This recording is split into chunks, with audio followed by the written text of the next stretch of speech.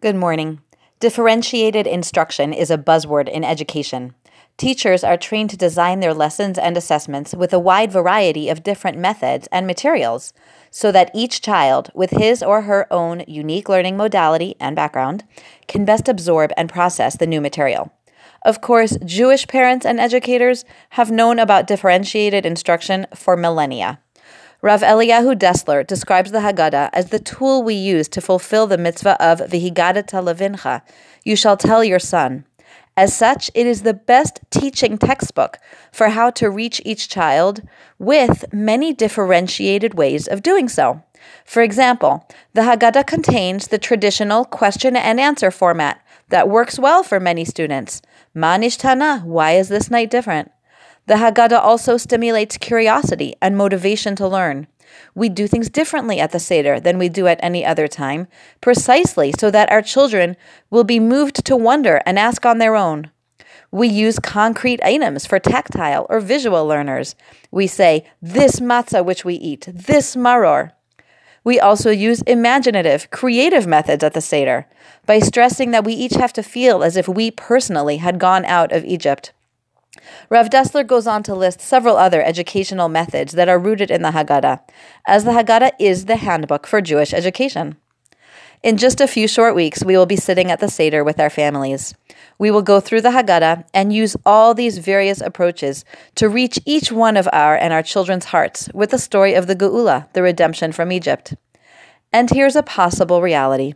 Despite the differentiated instruction of the Haggadah, one of our kids may be asleep, another one may be in another room reading, a third could be completely spacing out at the table.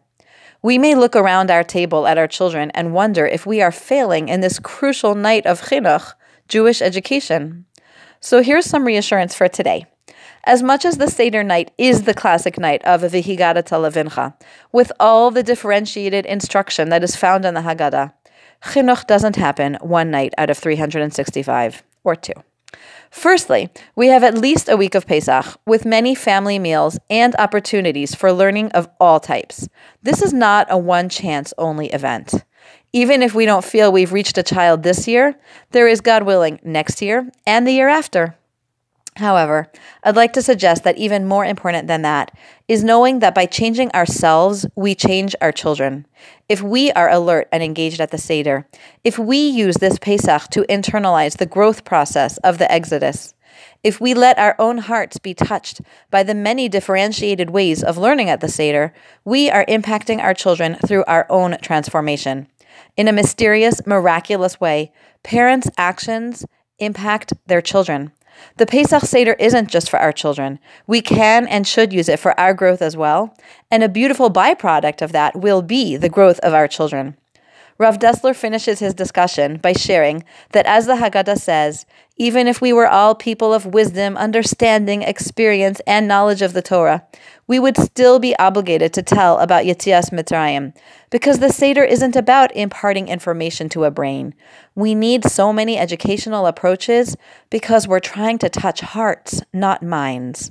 We each need to let the Seder speak to our hearts, to open ourselves up to the kindnesses of Hashem, and move through our own personal redemptions, and by doing so, we also impact our children.